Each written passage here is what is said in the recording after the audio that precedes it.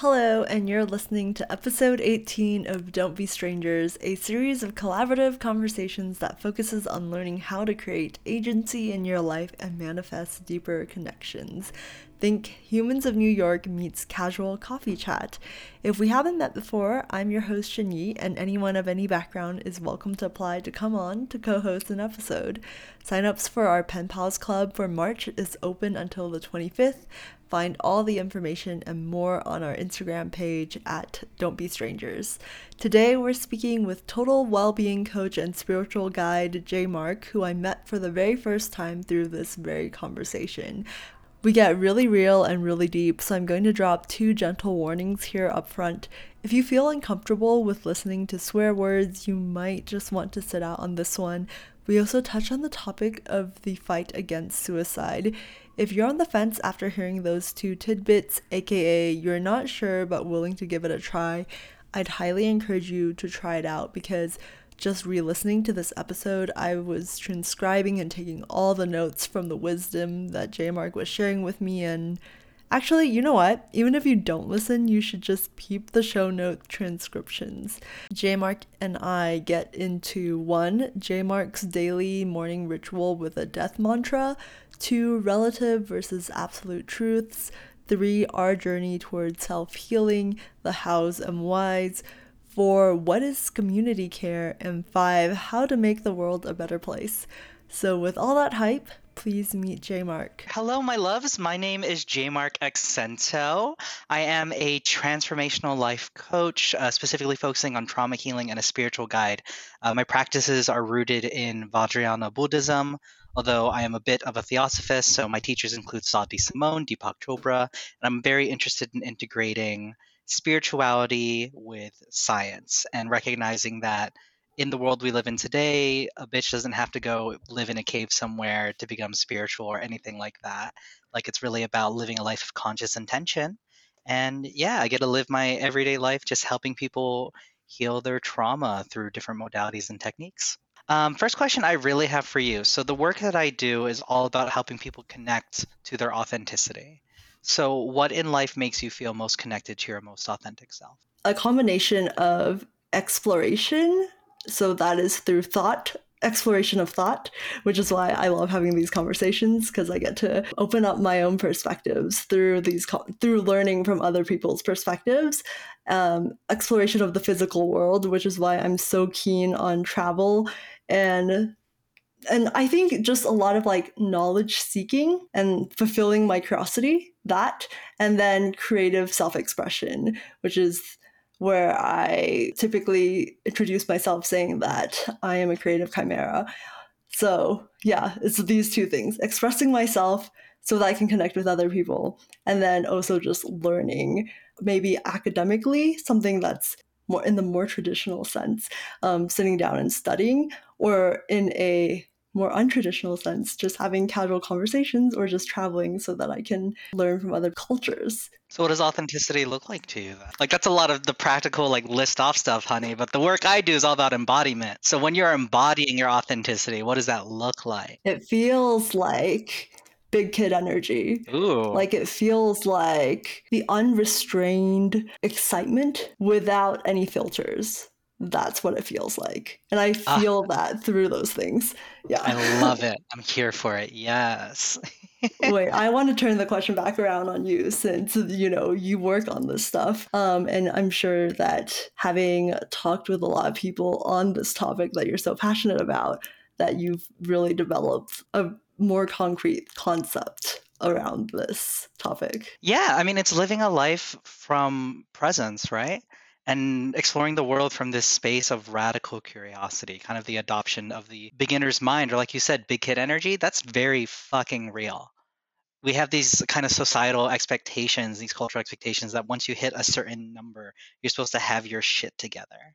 I'm 29 and I'm now feeling like I'm starting to get my shit together, but that has nothing to do with the number of my age. A lot of my clients are much older than me.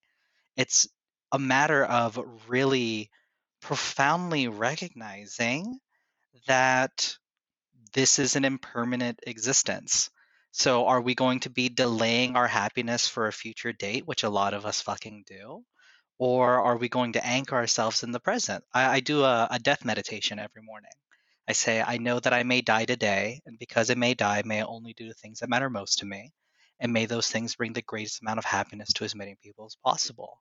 And so, really orienting myself to like, if I die in the next 5 hours, if I die tomorrow, if I don't see the next week, how am I living my life in a way that makes me feel like my joy is being supported? And how are those decisions supporting the people around me? That's where authenticity lies. When we're no longer in a state of reactivity, of like, I have to act this way because I am non binary. I have to act this way because I'm a person of color. I have to act this way because I am a spouse. I have to act this way because of blah, blah, blah, blah, blah. It's just like I'm making the conscious decisions to do these things because I recognize how my behaviors and actions are directly related to those around me. Right. Yeah, okay. So jumping back to the death mantra or meditation, how long have you been doing that for and how did you come to this idea? And is it just sitting with what you said or is it more complicated than that? Yeah, so the death mantra I got directly from my teacher, Sadi Simone, who's one of the like he's a world famous spiritual teacher. He was just on like Cardi B show or whatever. Like he's ridiculous. Love him to death. Did not mean to make that pun. But yeah, so it's something that he says to himself every morning. And so like I said, my practice is rooted in Buddhism. And genuinely at the end of the day, if you want to make it really fucking simple, Buddhism is just orienting our minds to understanding that everything is impermanent. And the historical Buddha Siddhartha first started walking the path of enlightenment, they say that he had foresights, and he saw somebody who was dying, he saw somebody who was aging, he saw somebody who was sick, and had this profound of like, what, everyone goes through this? Holy shit, how am I living my life? And so it can sound very macabre, right? It can sound very like, oh my God, you think about death every day? And I'm like, yeah, I hang out with people and I talk to them. And then after I leave them or after they leave, after hanging out, I say, oh, that might be the last time I'll ever see them, because it's a way of anchoring myself to being appreciative. That's all it is at the end of the day. When I do that meditation in the morning, I'm not just thinking on it, because then it can get very nihilistic and it can get very destructive. Like nothing matters. I better just fuck everything because I'm gonna die anyway. No, it's like, wow, yeah, I might die. So how do I feel in this moment? How do I honor those feelings? How have I made a point to connect with the people who I value in my life and let them know I love and cherish them? That's more of what it is. It's a little mantra I say to start my mornings, to really orient myself to being present throughout my day and making that decision moment to moment, because our we're humans and our brains pull us out of presence all the time. And so just making the conscious decision to come back. Right. I feel like it's such a great way to highlight scarcity of time too, orientating yourself to being like, well, if there's a scarcity of time, then like what is most important. So I love that. Yeah, and also just recognizing this is I'm gonna sound like a woo-woo spiritual bitch, but like time is conceptual. I don't want to be one who's like, just time doesn't exist. Like, we say there are two truths. There's a relative truth and an absolute truth. Absolute truth, time doesn't exist. We're all one spirit. We're all interconnected. We're all experiencing the world of law. Relative truth, time passes. We get older. Racism exists. Homophobia exists. Sexism exists. It's really just consciously orienting ourselves to whether or not we're letting the world control us or we're taking control of what we can control, which is ourselves. So, one of the language things that my partner and I have been getting into the practice of doing for the past few months is no longer saying, I don't have time for that, and no longer saying, I don't have enough time, and instead saying, I am choosing not to commit my time and energy to that activity. And just making those conscious decisions are a really great way of just bringing mindfulness to your life. Hmm. Can I ask you how did your spiritual journey begin? Like, was there a trigger, or like was it just I just happened to hang out with lots of people who were into this stuff, and it eventually piqued my curiosity, and I started researching it. Trauma, baby! That's the whole thing. The whole fucking deal is trauma. I'm a person of color. I am a child of a commander in the US Navy. My parents are both from the Philippines. I'm a third culture child.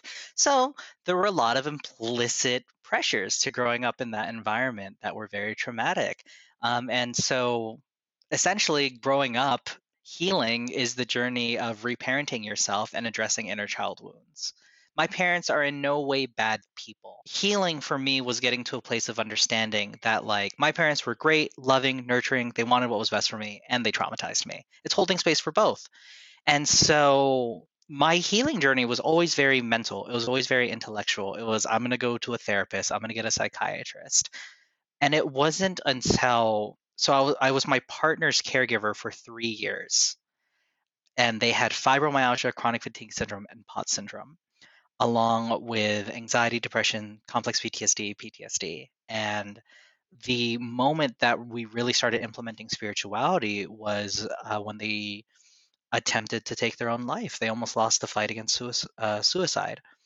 And in the psych ward, a psychologist gave them a copy of The Power of Now by Eckhart Tolle.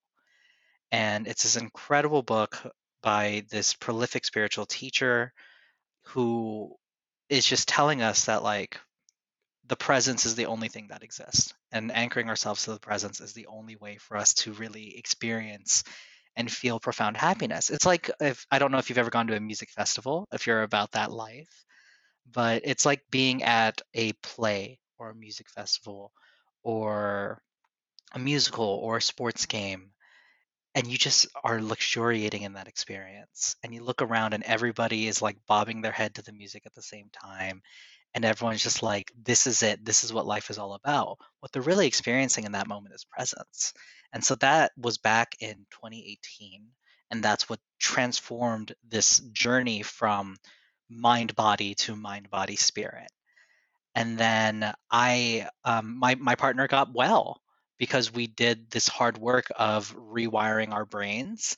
And so they no longer have these conditions that doctors told us for 3 years we were just going to be stuck with for the rest of our lives.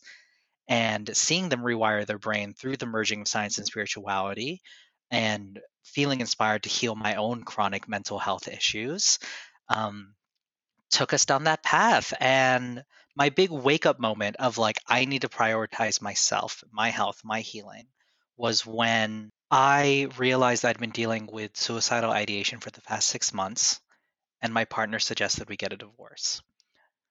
And it was in that moment that I could very profoundly see, and I say it's such a great privilege. I had the privilege of witnessing how my suffering was causing the suffering of those around me.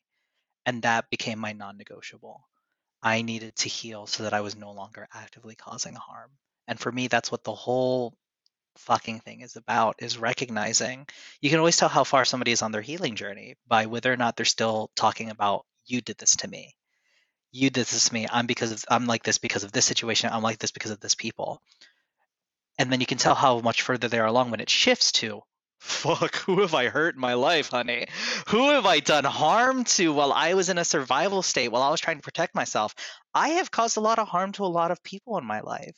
Forgiveness became such a profound practice, giving up the desire to punish myself, the giving up the desire to punish those who have harmed me, and recognizing ultimately that the world doesn't have good or bad people. It has, everyone is innately good, and hurt people hurt people. So for me, my spiritual practice, my spiritual journey is recognizing that everyone's innately good and encouraging others to seek the behavioral changes so that they're living from that space. Mm, thank you so much for sharing all of that. But just for the chronology in my mind to be straight, the your partner was going through all of that and then was gifted that book, The Power of Now, and then you saw transformational change in your partner. And then it was after all that that you started having that 6 month period of Yeah, so ideation. I was doing the same work that they were doing, but I was kind of half-assing it. I was just like, "Oh, it's a thing, they're doing it. I'm going to do it too, just so solidarity." But I didn't feel like I deserved to heal. And I Mm, simultaneously didn't feel like I was somebody who could heal. And that's true for a lot of people. Sometimes I get messaged by people who are just like, it doesn't feel right that you're talking about this stuff because obviously you haven't been through trauma, because you're talking about this in such a joyous way. And I'm like, no, it's because I've healed my trauma. It's because I'm no longer perceiving myself as victim to. But our relationship, my entire life's journey and life story has been this, and perhaps you understand too, as a fellow Asian person, it has been seeking external validation for my existence. I will get the corporate job, and then finally my parents will be proud of me, which means I'll be proud of myself. If I take care of my partner and throw my all into being a caregiver, that must mean I'm a good person. If I have all these hobbies, I'm an actor, I'm a dancer, I'm a director, I have all this fucking shit I can do because I was constantly seeking something that would validate my existence. And none of it worked. And then when my partner fully recovered 100%, I'm telling you, no longer has fibromyalgia, no longer has chronic fatigue syndrome, no longer has complex PTSD, depression, anxiety, fully healed, I had no one to project onto my sense of feeling like a good person.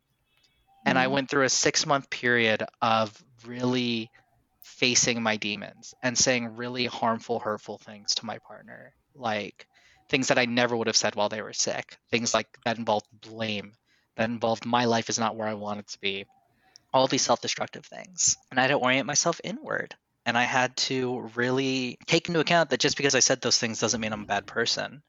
But to not take personal accountability for my health would mean that I would continue causing harm. Oof, chills. Okay. No, I think it's just so cool. Not only the transformational change that you highlight with the story, but also just the dedication that you two have for each other for you to stick with your partner through 3 years of that, which is extreme, like just extreme.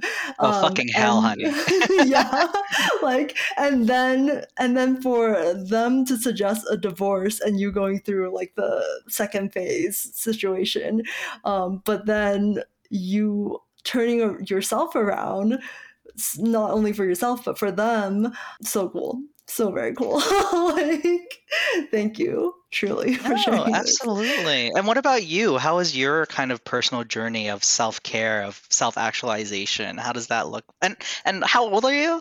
I need to remember because I'm 27, but like after a certain point, you just like stop counting. So you're Yeah, like, it's just like it doesn't matter. Yeah. So right. how's your own personal journey gone to lead you to have like this podcast and like explore this idea of getting to know people and connect and let's not be strangers type ideal? I would say that completely 100% resonate with you on what you're doing in terms of just having this extreme awareness that there are people who are unaware, and being like, that's so sad, because I would say that I definitely fell in the category of unaware up until the point that I graduated from school. But I would say that during school, part of the reason why I was unaware was because my entire consciousness was just focused on academia, because it was just like what society fed us.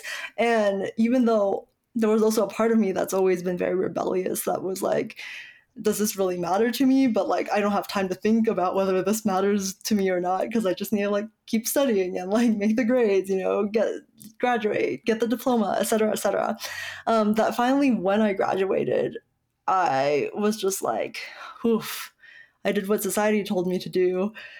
And what do I And you're unhappy and unsatisfied, right? You do the whole fucking gambit and you're like, why am I not happy? Oh, fucking right? real, honey. Yeah. So then, like, I would say that I'm very grateful because I had that break post graduation. I didn't like immediately jump into a corporate job or anything. I took like a gap year. And I was just like, I don't know what I'm gonna do with my life, but obviously it's not continuing on with what people have told me to do, because when I graduated, I thought to myself, because my life goal up to that point was to graduate, right? I graduated, and then I just thought, I guess I can die now, like, like that, which is This so is dumb, fun. right? This is fun. I'll die now. Yeah, because it's just like, okay, like you make goals, you achieve them, and then like I achieved my life goal at the age of 20, so I guess I'm good, right?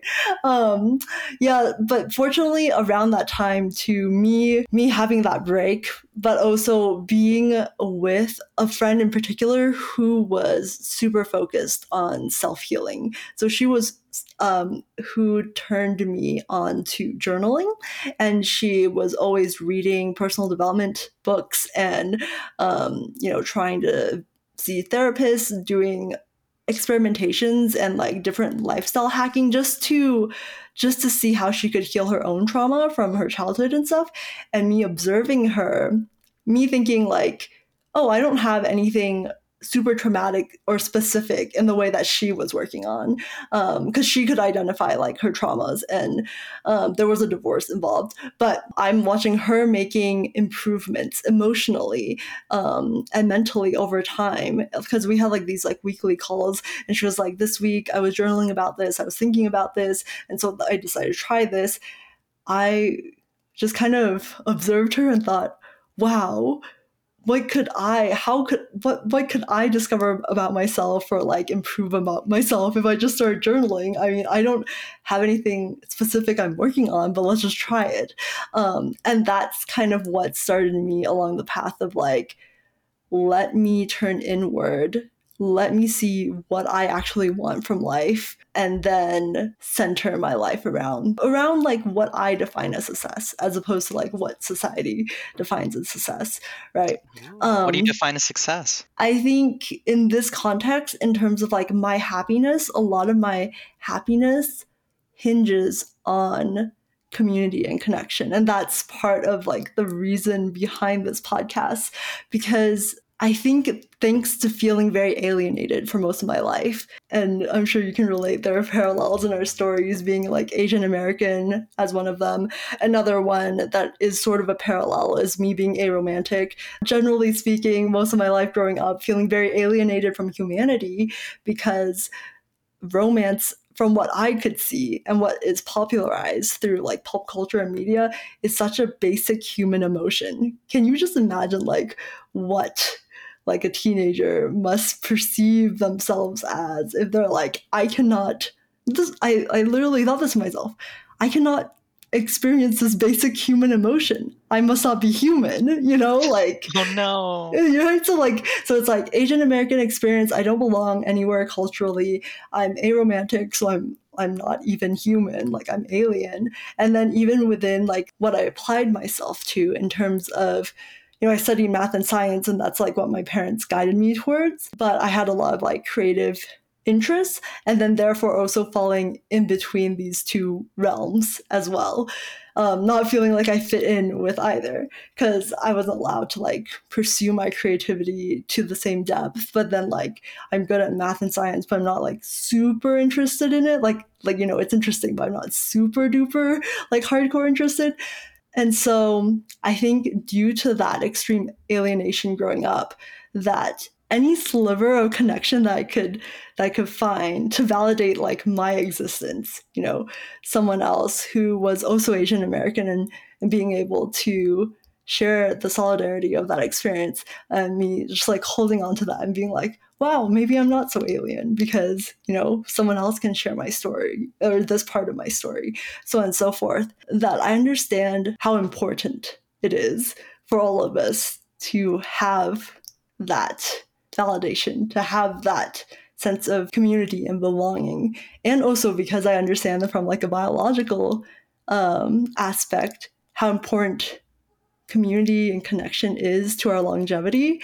And so I guess that's sort of what I see as my like life work. What I can do for other people is making them aware of how important it is to feel connected, because as we know, the rise of like social isolation, not solely through like the pandemic and like the actual physical isolation, but also like through social media and all that stuff. I would say that for me, in terms of like purpose in life and success and like happiness, is me helping others feel happy by making them feel like they belong, because they can find other people that can like share some part of their story. It's being of service. Ultimately, that should be the orientation. I always tell people, because there's a lot of what my teacher and I call sugar rush spiritualists in the space. And those are people who hear about absolute truth and they become just lost in the sauce of their healing practice. It's just like, oh, love and light, but I don't fuck with Geminis. Like, who the fuck are you? Like, what? Or people who see somebody who just went through an extremely traumatic experience, they're like, this was meant to happen for you. Like, can we not do that? Or people who say, like, oh, we only live once, so I'm gonna get wasted every weekend because this is the only life we have and it's self-care, fuck you. And it's like, no, if like true self-care, especially according to Buddhist psychology, is care that orients you eventually, inevitably, even not even just like it will maybe happen. When you do the true self-care or you do that true work with your inner world, it orients you to community care. It orients you to being a being of service. You just fucking spoke about like growing up feeling like an alien, feeling socially isolated, and you did this self-care work, you did this inner work, and boom, it oriented you. How do I connect with people? How do I help people feel connected? How do I help people cultivate community? That's how we know whether or not you're doing real self work. Like, there you go. You weren't just like, I'm going to journal, I want to be the next Kanye. Like, no, you're just like, I want to help people more easily access their joy through community. And I think that's beautiful. Thank you. I was actually super curious about your question on community care because I don't think I've ever seen or heard this term. I mean, conceptually, I can understand it from like the term community and care, and you place the question underneath, how do you practice self care? So then, I'm like, connecting those dots, but what is community care in your own words? Yeah. Funny you should mention, I'm leading a masterclass at the end of the month that's called Reclaiming Your Compassion, Empowering Our Community Care. And there's this trend that's been going on since Harambe died. I'm like entirely convinced that ever since that gorilla got shot, the world has just gotten shittier and shittier with every year of just compassion burnout. Like the Black Lives Matter movement, the increase of police brutality, the increase of violence against Asians and Asian Americans in light of the pandemic itself, global warming, all these things. It gets to the point now where people hear about something happening and they're apathetic or they're broken and they're exhausted. And I was in activism for about a decade.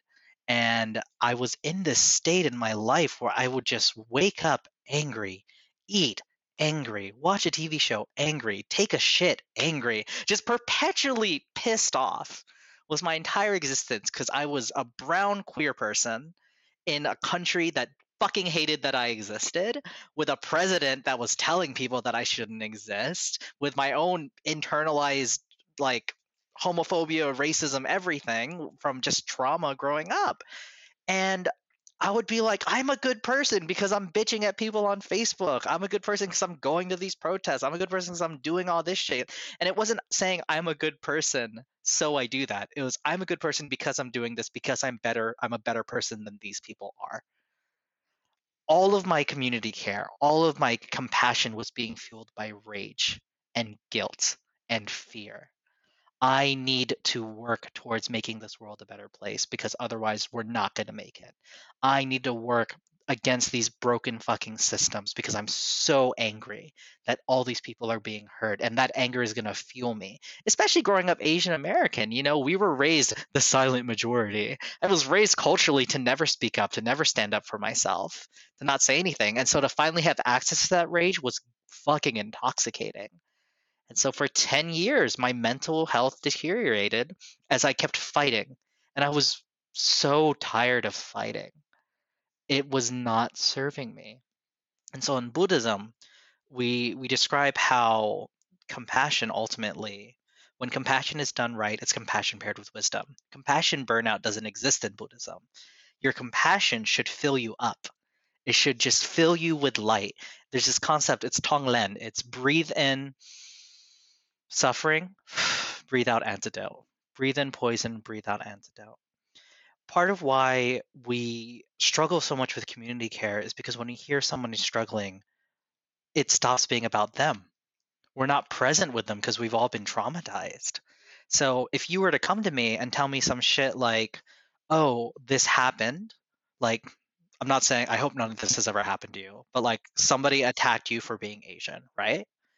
My old brain would have been like, Oh man, that really sucks. I'm Asian too. What does that mean about me? Am I going to get attacked? Oh, this is happening because of Donald Trump. Fuck them, fuck this, fuck that, da da da. And I'd be constricted and angry. I'm no longer in that moment holding space for you sharing an experience that you've had. I've made it all about me, even though vocally I'm like, that's really hard. I'm here for you. But internally, not even consciously thinking about it, my brain is processing all the things of like, how can I survive? That's not community care. That is that is egotistical limbic system fueled fear. Now, if you were to share something like that with me, I would just listen. There would be no internal monologue that I'd be entertaining. My brain might do it. It might be like, ooh, I'm Asian. But I would anger myself back to presence. I would listen as you tell me about this horrible thing that has occurred for you. I would offer support where I can. I wouldn't try to fix you. We have such a, especially as millennials, we're such fixers. Let me fix you. I end up in toxic relationships because I can fix them. I just want to fix, fix, fix, fix, fix. There's this thing I tell my clients, and it's really edgy. No one's going to save you. And ultimately, what I'm speaking of when I say that is that we can go to all the self-help books we want. We can go to all the gurus and teachers we want. We can go to all the therapists we want. But until we are prepared to actualize our healing journey, we will not heal.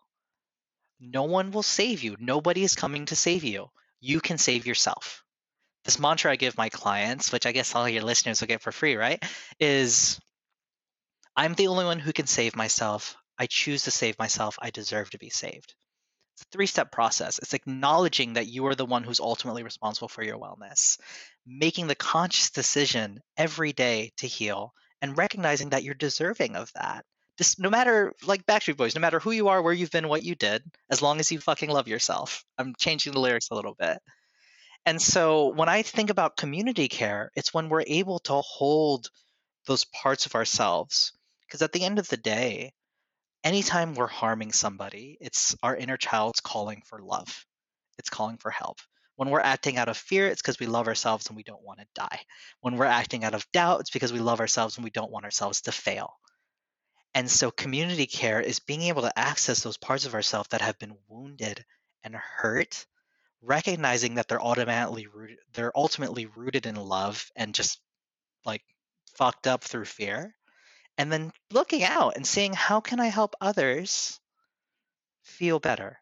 And it doesn't have to be like start a podcast. It doesn't even have to be like start a nonprofit.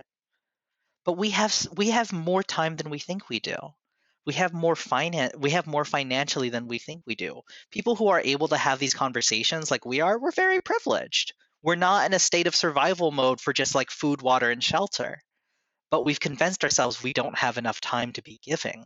We don't have enough time to be nurturing. We don't have enough time to be supportive. Community care doesn't have to be like this event I'm doing at the end of the month. I'm raising money for the Philippines. They got destroyed by Super Typhoon Rai, over 7 million people impacted. It doesn't have to be that. Community care could be just as simple as make eye contact with your cashier. Like when you check out somewhere, look at them like they're a real person. There's a big unhoused population where I live in Philadelphia. Over the summer, I get to know the names of every single unhoused person in my neighborhood and in the places I go to, and I talk to them, and I treat them like humans, and I keep granola bars on me to give them food to help make sure that they are being supported in a way that I have the capacity to give. Community care is taking ourselves out of our own heads about things and seeking and choosing in a way that fulfills us a way to serve others. There's this concept in Buddhism called the bodhisattva.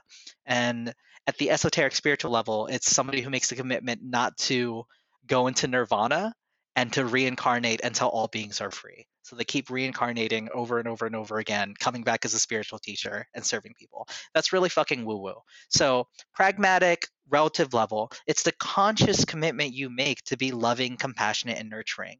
every moment of every day with every single person you meet and see in the world, including yourself. People here like J Mark Spiritual, they never get mad. Honey, I'm a crunchy bitch all the time. Oh my God. I have like a snoring thing that my partner and I are working through, and we have a friend staying over, so I have to like sleep on the couch so I don't keep my partner awake because they're a med student. And I was such a bitch about it because I got really cranky and I was like, I just want to like lay in bed with you, but like it's a thing and they're a med student. So community care is holding space for myself to be like, okay, I'm upset, apologizing for being a bitch, and then also being of service to somebody who's going to go be a doctor and like help even more people. Community care can be just as simple as you show kindness to one person, and then years later they're like, hey, thanks, I didn't kill myself because of that kindness you showed me. Because we don't know what other people are going through. We every day we are walking by people in the middle of their movies every single day. Yes. Yes. I love how you like put in the actionable step of like just look at your grocery store clerk in the eyes. And it could be as simple as that because yeah, just acknowledging someone else through eye contact, I think is a great way to make connection, even if it's like very transient, even if it's like very casual, not too deep, but you are doing someone else good. Yeah. Like like the idea is to orient yourself to a state where you're being of service and being kind and being loving. But if people are still in their egos about it, you can really mess with them. Be like, hey, every single person you meet is immediately going to have an impression of you. There are doppelgangers of you living in people's heads every day. Every time you walk by somebody, their brain came up with an entire story about you. So how many people do you want to perceive you as a piece of shit? Like, we can take it from that direction. Just like, man, no, I would love it if just people I'm like, I get in, some of my friends don't like walking places with me because I get in full on conversations with people just randomly. But, I can say that they felt seen that day. And I can say that I got to meet somebody cool that day. I may never see them again, and that's okay. But we had a moment. And I think that's really Yeah, lovely. that's beautiful. The other thing I wanted to point out about you describing community care is I love that you also pulled in the factor that like that includes yourself. Like you should include 100%. yourself in the community care because you are also part of the community. So yeah. Yeah, we cannot successfully help others unless we help ourselves. My partner and I have a thing we remind each other of all the time, especially after we healed our collective traumas and our chronic mental and physical health conditions. We say to each other individually, my health is my number one priority. It has to be. So before our relationship, it's our health. Before our cats, it's our health. If and when we have kids, before our kids, it's our health. And this isn't in a selfish way. Like acute things will happen. If my kid falls down the stairs and breaks a leg, I'm not gonna be like, Daddy's got to meditate. This is stressing me out. No, you fucking take care of the kid. But then you also find those steps to be like, oh, I gotta do something for me. I have to cry out the stress of seeing my kid experience this traumatic experience and taking them to the hospital.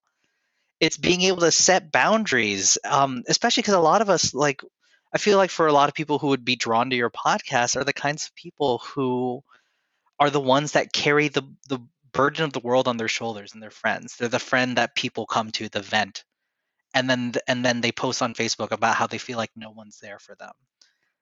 And so for those listening who that identifies with, honey, I've been that bitch. It's okay. You can be your own best friend. Period.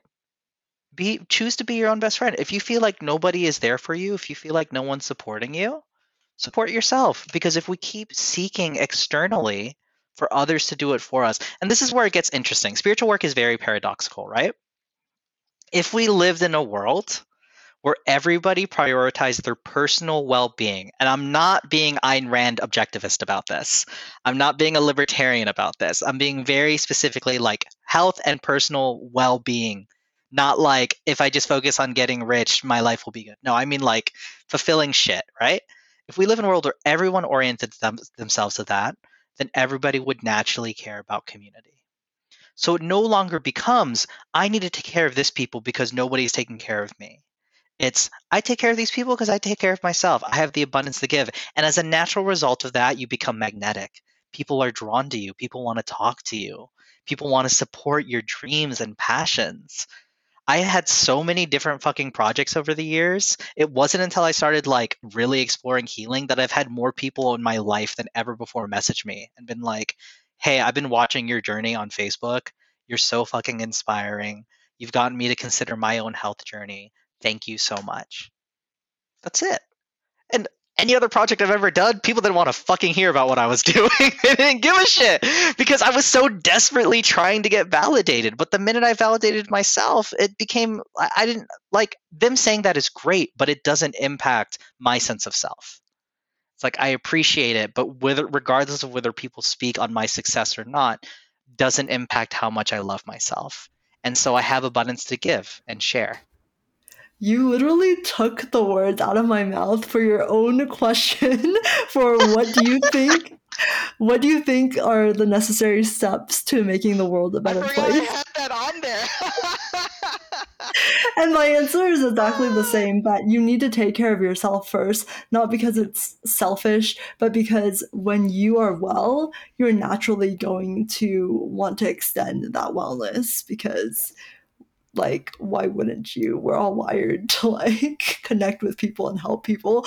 And if you already have an abundance, what are you going to do with that abundance? Just like isolate yourself and like sit in your house with abundance? And if you Like do I that, don't you're think, arguably not well. yeah. That's all it is to Yeah. it. Jeff Bezos, oh my god, richest man on earth, right? I want to sit in a room with him. I want him to fucking hire me so I can say, "Honey, happy people don't build penis rockets." I'm sorry, they just don't. Like, that's not how this works. Happy people don't exploit employees and make them feel miserable. They just don't. Hurt people, heal people, heal people. And it doesn't have to be like, you don't have to become motherfucking Mother Teresa. But when you show up and your nervous system is calm, other people respond to that. Other people feel safe with you. And it doesn't even mean they feel safe to trauma dump. It's like they just feel safe to exist. And it's a Mhm. beautiful world that we could live in. Okay, wait. So I want to ask you, what does your check engine light look like? Like what are the signs that you're off your game? I get very clumsy and I am perpetually plugged in. So my signs that I'm off my game are through being clumsy. It means I'm not present. It means that there's something going on in my brain. And then the other thing is if I'm just like have an earbud in and I have a TV show on or a podcast on, and I just have it on to have it on. It tells me that I am running away from something that I don't want to be feeling in this moment. So my check engine light is that. Yeah, wait, how quickly do you catch yourself before like noticing that you're clumsy or like that you're just having these things turned on to consume? Clumsiness is usually the day of. Because I'll just be like, I need to lay back in bed because I just like it happened to me the other day. I like I fucked up my car like twice in one day, like just dented the front bumper and like got scratches all over it. And it's a brand new Prius, like I just bought it last summer. And I was like, oh well, this is great. And so I was just very aware of how not present I was. In terms of the plugged in thing, usually my partner points it out.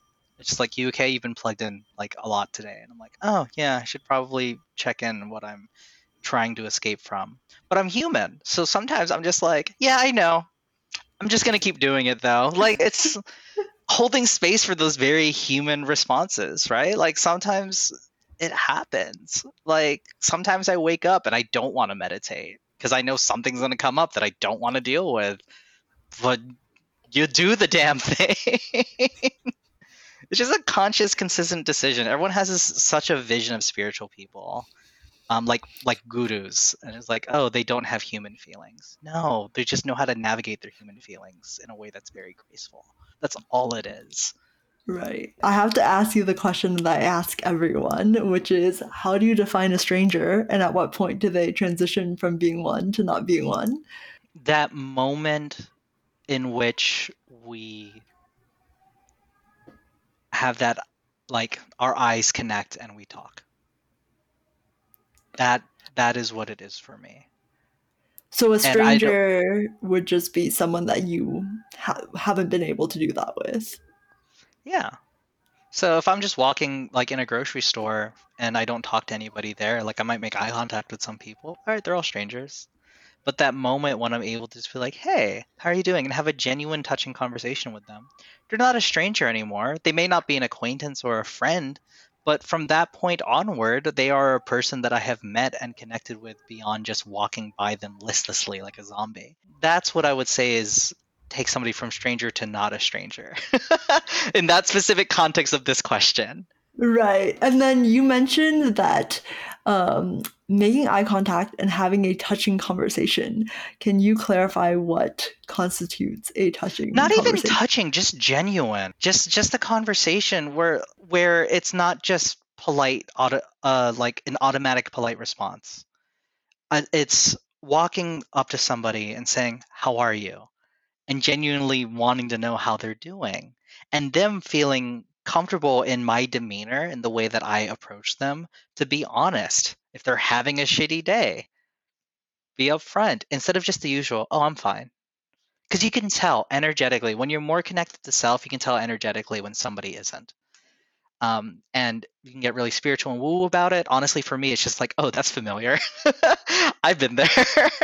Sometimes I have some clients I work with who are very not connected inwardly, where when I talk to them, it feels like I'm talking to a wall, even though they're trying their best. But there's a lot of filters. There's a lot of stuff blocking their way.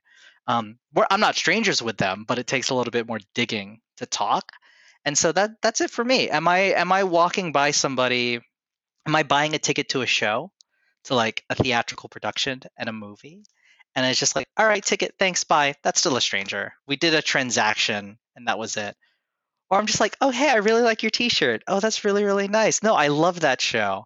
A little bit more, a little bit something more that shows that, hey, we are human beings having a discussion and connecting. That for me is what takes a stranger to not a stranger. So it doesn't have to be super intimate. It doesn't, I don't have to walk up to somebody and be like, so are we in the Matrix? What do you think of those flat earthers? Like, it doesn't have to be like that. Do aliens exist? No, it doesn't have to be like that at all. It's just really making somebody feel like by them existing, it made the world a little bit better. Can you say that again? It's being able to connect with someone and inspiring within the feeling that by them just simply by existing, the world's a little bit better. I love that concept. I love that idea so much. What are your hopes for this? What direction are you kind of hoping to take this into? And like, how do you perceive growing it? I know you're doing your pen pals thing, which fully upfront, I do not have the time to do it, but I love that you're doing it. I think it's beautiful. Thank you. Yeah, no worries. With like anyone wanting to join the Pen Pals Club, not join the Pen Pals Club, I only want people who can commit time to it so that no one is left with like a pen pal that is not responding. So yeah, no worries whatsoever. But in terms of my hopes with this podcast, I don't have specific goals with it just because I started this as a social experiment. Years ago, I used to do YouTube and it was more like travel vlogs and fashion vlogs, so nothing serious or deep.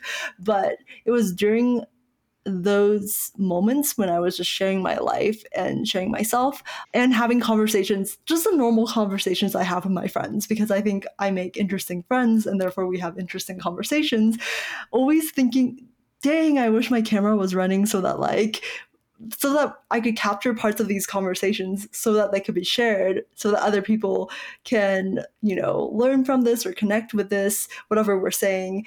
And it was kind of this lingering desire from my YouTube days where I'm just like, I would love to share interesting conversations I have with people, but in a format that's not visual. I think this is easier than like YouTube just because when I bring in a visual element and me having like a creative artistic background, I want to overcomplicate the project because then there's just a lot more to it than just like voice and sound. Then it's like, do I have makeup on? Like, what outfit am I wearing? What does the background look like? Like there's just so many things. It's just so difficult. So That's actually why I never wanted to start a vlog channel.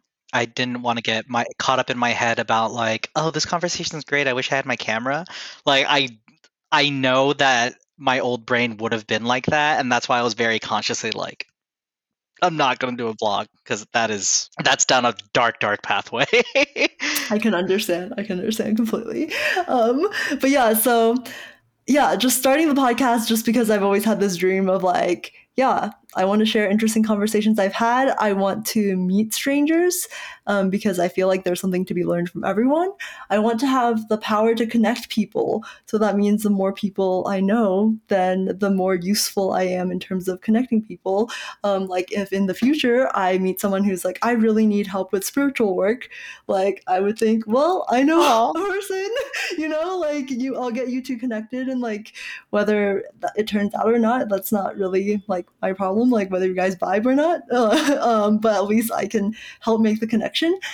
In my dream world, this would get big enough where I can host like live events that would be free. So like I could like fly people in because like there would just be the budget for it or whatever. Like there would be sponsorship for this.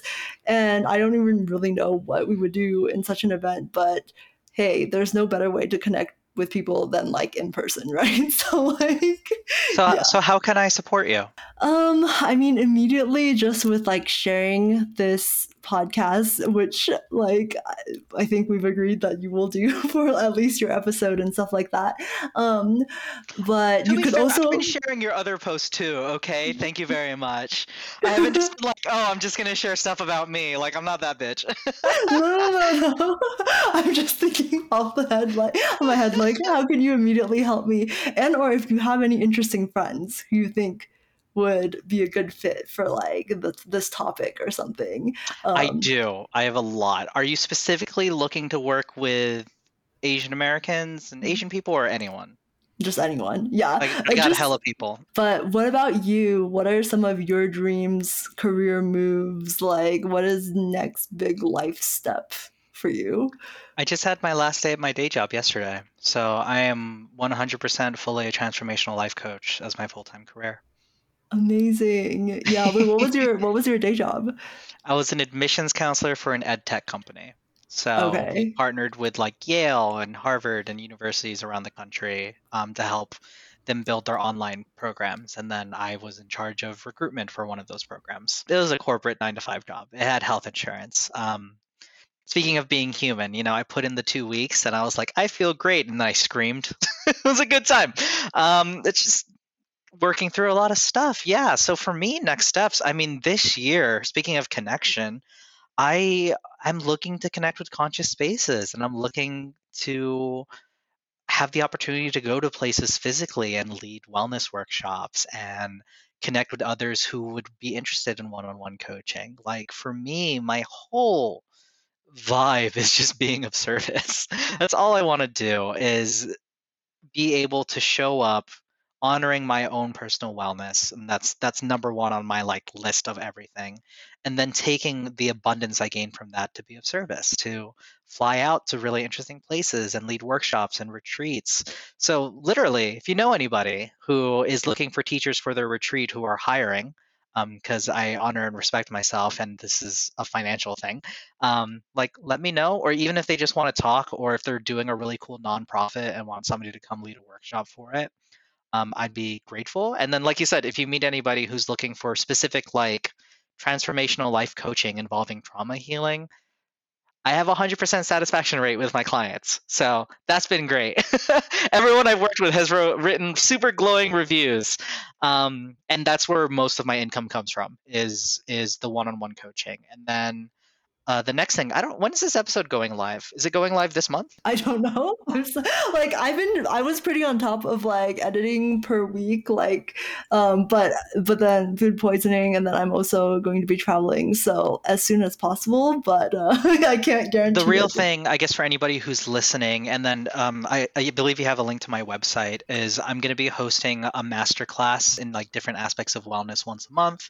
And that'll be like, the first one is going to be $25 because it's for charity and I'm raising money and donating 100% of the proceeds for the victims of Super Typhoon Rai in the Philippines.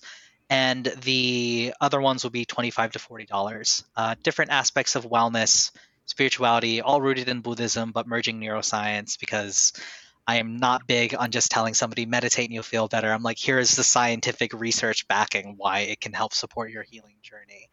And so anyone interested in that, I would adore and appreciate support in getting the word spread about those. I'm going to be launching an online community sometime this year called the Authenticity Academy, for people who are looking to connect with other people who are doing self-healing work and want to be in a community of people who are doing the work but are not like sugar rush spiritualists about it, who like recognize that it's hard work and it involves cultivating our compassion and self-care, orienting to community care, all that good stuff.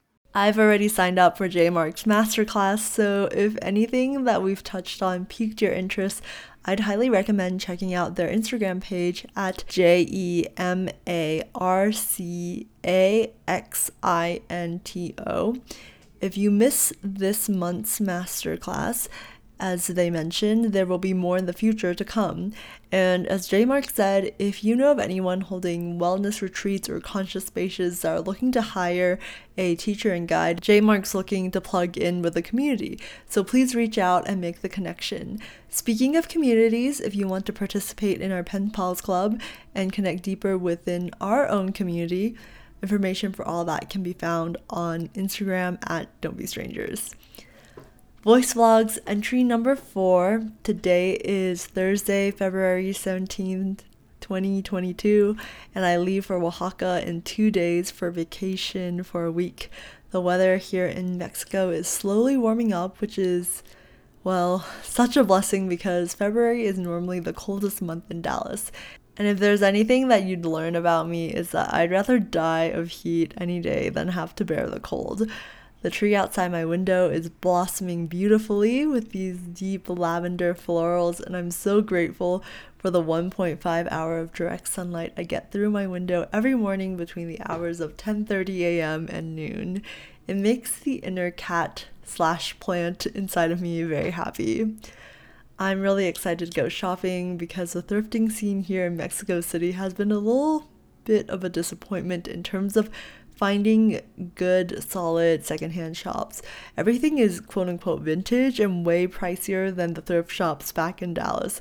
So I've been saving my shopping for my visit to Oaxaca, which from my first and last visit, I had great luck in finding cute clothes for very cheap.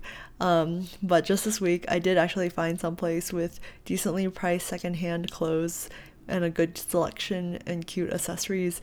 I'm already planning a clothes swap here in Mexico where I can donate out some of my old clothes that I brought with me so that I have space in my luggage to take my new clothes back home to Dallas. And in Dallas, I actually have a bag of clothes ready for another clothes swap, which I plan to host when I return so that I can catch up with all my friends and also just keep my closet minimal for all my upcoming travels. Speaking of which, I'm loosely thinking of Peru, end of May going into June, and tacking on a short trip to the Bay Area, like right before, so thinking like mid-May, to visit some friends there. So if you happen to be based in Peru or in the Bay Area, please feel free to reach out. I would love to meet up for coffee. Until next time, don't be a stranger.